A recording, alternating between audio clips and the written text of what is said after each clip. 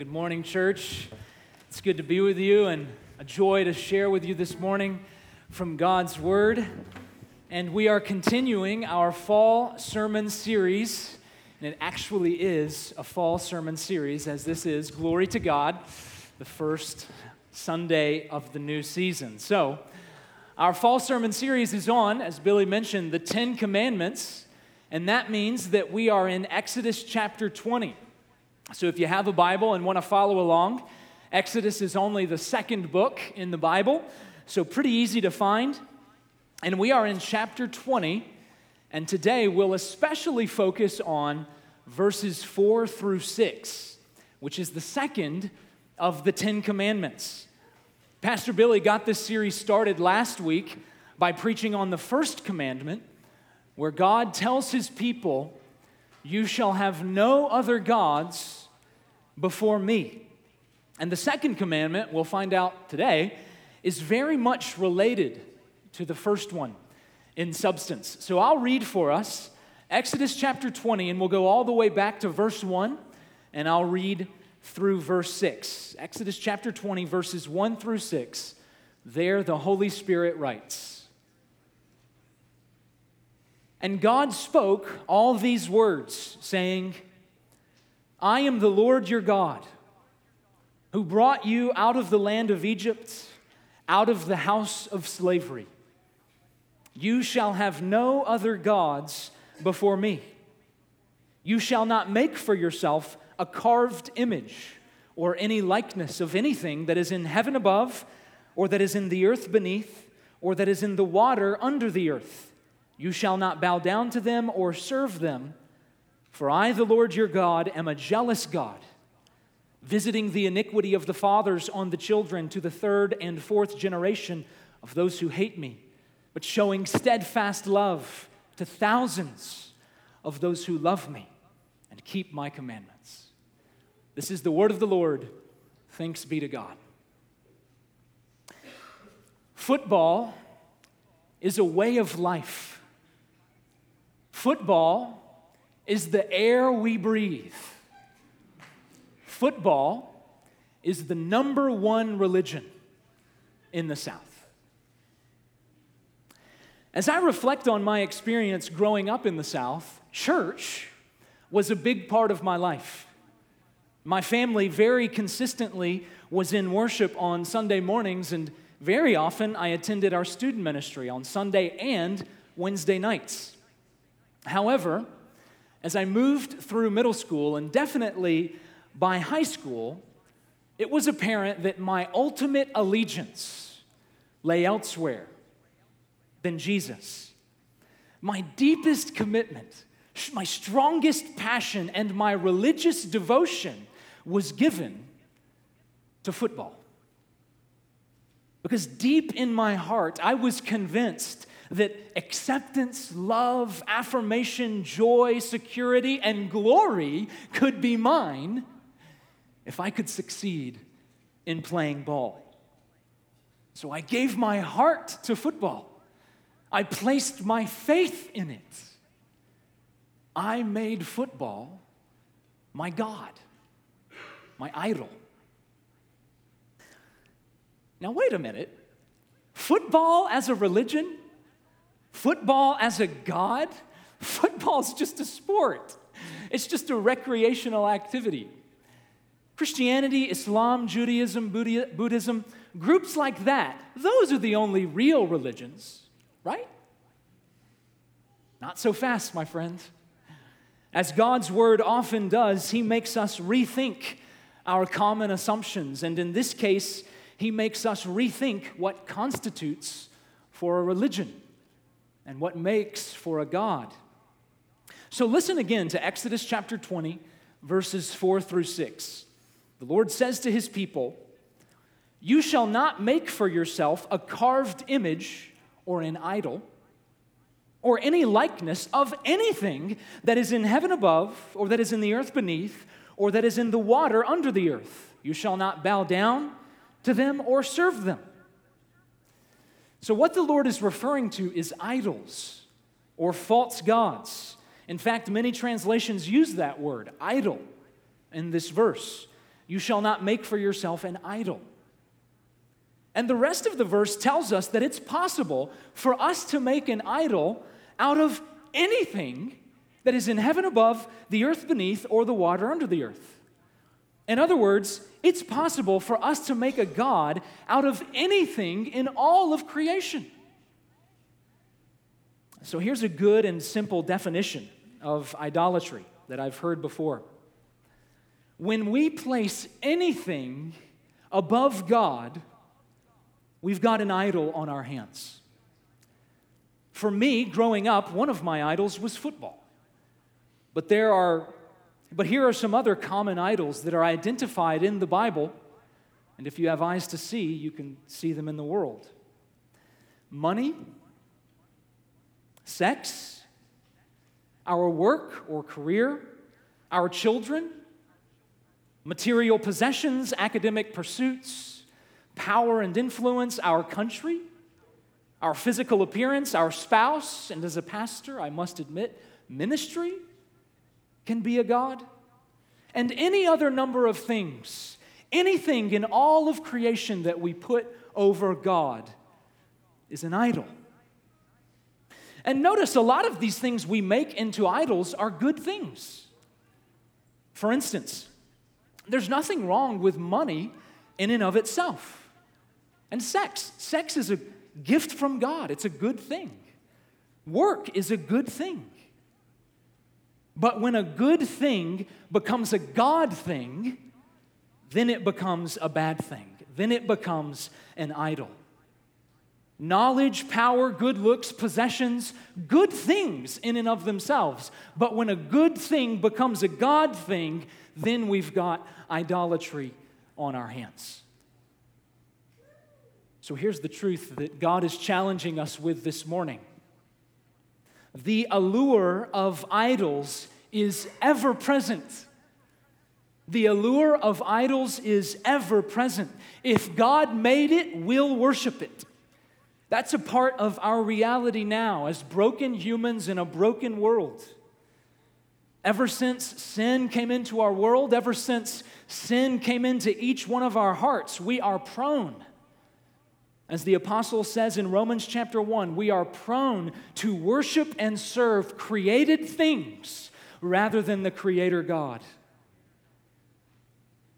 The allure of idols is ever present, and they will never satisfy. You see, God doesn't warn us about idolatry because He's manic about having control over our lives, like some sort of insecure tyrant. No, He warns us about idolatry because idols don't work. Idols don't satisfy. Because idols only take. They only take from us. For example, let's take the common idol of money. Across history, across cultures, money is as common an idol as any. And certainly it's a false god that the Bible has a lot to say about. 1 Timothy chapter 6. We looked at this passage in July. 1 Timothy chapter 6 warns about, quote, the love of money. And Psalm 49 refers to those who, quote, trust in their wealth. In other words, these biblical passages are identifying how money can become an idol for us, a false god. But how does it work out when we give our love and our trust to money? John D. Rockefeller is considered by many to be the world's first billionaire. And I don't know about you guys, but Rockefeller, that name just sounds like he was destined for riches, right? He just sounds like a rich dude. John Rockefeller. In 1870, Rockefeller established what became the largest oil refinery of its time, a company that went by the name Standard Oil. By 1911, the company had become so large that the government ruled it a monopoly and broke the company up into 34 different companies. That's how large Standard Oil had gotten. All of this success led Rockefeller to become the world's richest man and the first billionaire ever. And the story goes that towards the end of his life, Rockefeller was asked by a reporter, "Mr. Rockefeller, you are incredibly wealthy, but how much is enough?" And Rockefeller replied to the reporter, "How much is enough? Just a little bit more. Just a little bit more." Now, this story may only be legend, but the story has stayed alive because it has the ring of truth to it. And the truth that resonates with us is that it's never enough. There's never enough money to give us what we truly want, what we truly need. Love, acceptance, security, joy, peace, satisfaction, hope, freedom. And the same goes with any other idol that we come up with. Sex, power, possessions, physical appearance, our spouse, our children, our anything. It's never enough. They'll always leave us wanting a little bit more, a little bit more. And so the Apostle Paul says in that same chapter, in 1 Timothy chapter 6, he urges us not to set our hopes on the uncertainty of riches. Don't set your hope on the uncertainty of riches. And the same could be said about any other idol. The lives of our children are uncertain. We could lose them. The attractiveness of our bodies is uncertain. We could lose them. Indeed, we will lose them. Amen? Billy said I had hair, but it's retreating. The ability to play football is uncertain. I have lost it. About 30 pounds of muscle, about 100 pounds of my bench press, and it ain't coming back. And so it is for any other false god. They're uncertain. They never satisfy because they only take. And the Lord is especially clear in these verses about another thing that idolatry takes from us: our spiritual legacy. Look again at Exodus chapter 20, verses 5 through 6. The Lord says, "You shall not bow down to idols or serve them, for I, the Lord your God, am a jealous God, visiting the iniquity of the fathers on the children, to the third and fourth generation of those who hate me." The point is that our spiritual commitments are going to help dictate the spiritual commitments of our children. And if we prioritize anything else over God, we may be able to hide it from others, but our children will sniff it out. They're going to be influenced by our idolatry. So friends, for our children's sake, let's repent. For our children's sake, let's turn away from all false gods in our lives, and let's not think, "Oh, I can do my own thing. They won't be affected." That is so naive. It is God's design that our children follow our lead, and if we don't smash the idols in our lives, then we put them in grave danger. Because idols only take. They take our time, they take our passion, they take our love, they take our trust, they take our focus, they take our spiritual legacy, and eventually they take our souls. Jesus said in relation to the god of money, he said, "What good is it if a man gains the whole world and loses his soul? What good is it if you have the best looking, most fit, most attractive body in the whole world and lose your soul? What good is it if you're the best preacher, the most compelling speaker in the whole world and lose your soul?" The allure of idols is ever present, but they will never satisfy because they only take. So what is the answer to our idolatrous dilemma? And what is the solution to our problem with idolatry. It is the God who gives. It is to know, it is to love, it is to trust the God who gives. Idols never satisfy because only God fully gives.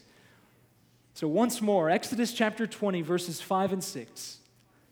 The Lord says, "You shall not bow down to idols or serve them. For I, the Lord your God, am a jealous God, visiting the iniquity of the fathers on the children, but showing steadfast love to thousands of those who love me and keep my commandments." So notice here, no, God will not tolerate idolatry.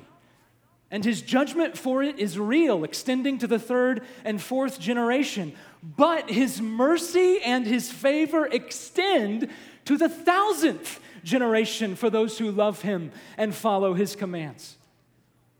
Judgment to the third and fourth, steadfast love to the 1,000th.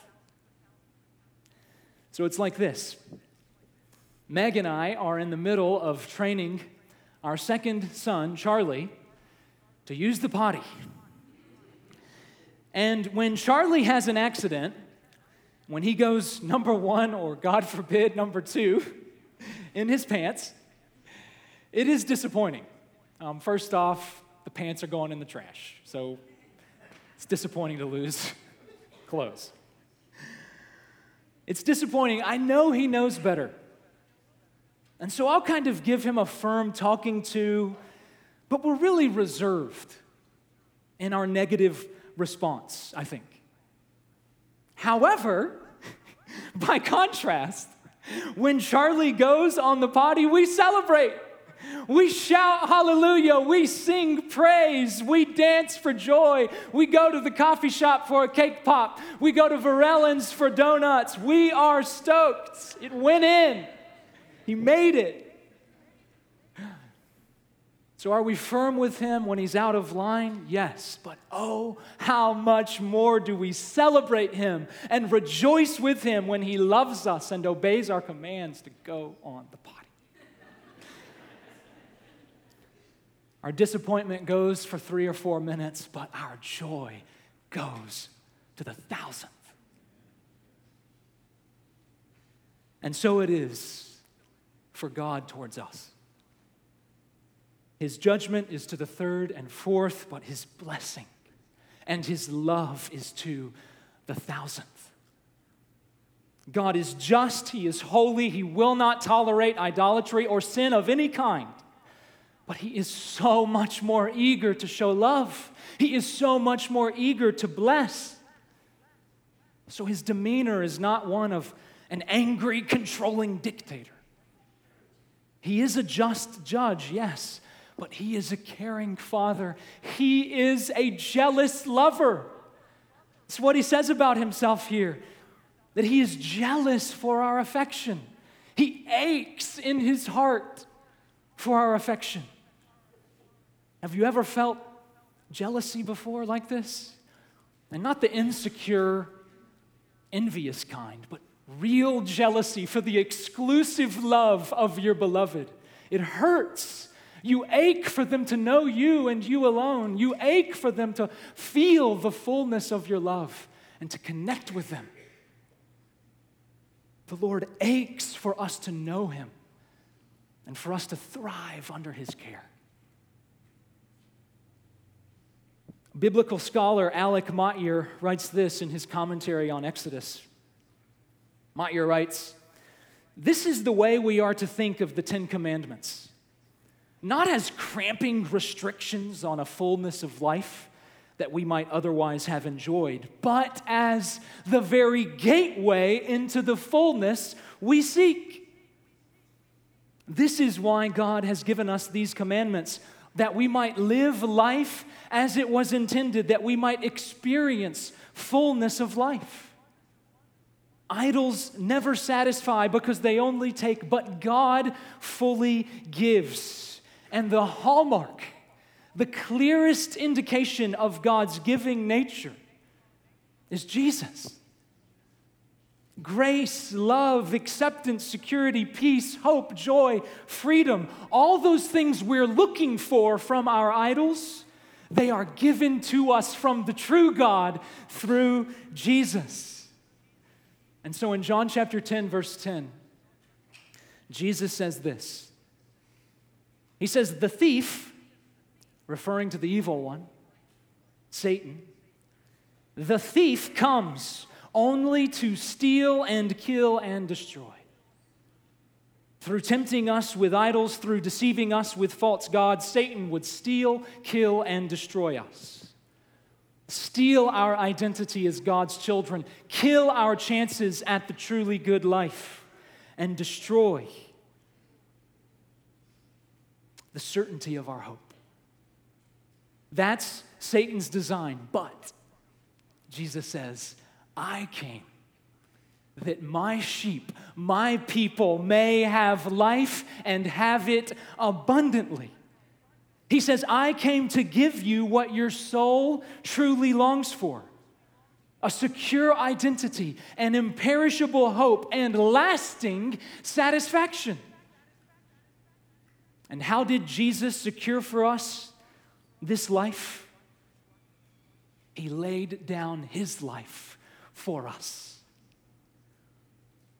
God so loved us. He so jealously fought for us that He gave His only Son to die in our place. For our forgiveness, for our idolatry, for our restoration to the true God. Idols never satisfy, they only take, but God fully gives. Won't you find life in Him? Won't you find satisfaction in Him? He is enough for you. His grace is enough. His love is enough. His acceptance of you is enough. His Son is enough. Receive this life that is held out to us from the true God. Receive this abundant life that is in Jesus. May it be so. Amen. Let's pray.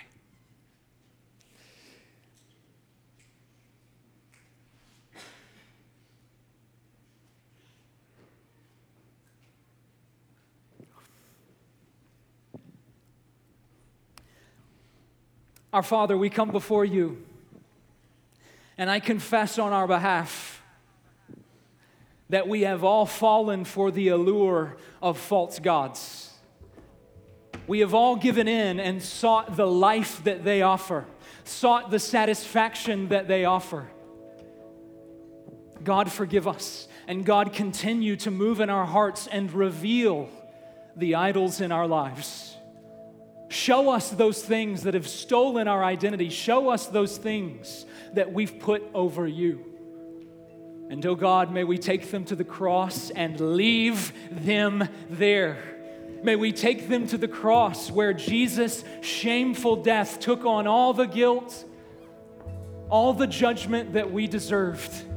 And Father, may we leave from the cross walking in newness of life, having received the abundant life that Jesus accomplished for us through His resurrection. Make it so in this church. And so may our neighbors, may our community see a people here who is satisfied. May they see something in us different. Hope, despite all uncertainties. Security, despite everything being taken away from us. And joy down deep in our hearts. May they see that and may they wonder who our God is. Do this work in our hearts, God, we pray, in Jesus' name. Amen. Friends, let's stand and sing. And if today is your day, if now is your time to put a stake in the ground, forsaking false gods and making the living God your true God, then this song will let you do it. If today is the day where you're going to say deep in your heart, Jesus, you're enough, then this song will let you do it. So let's sing, friends, with all our hearts.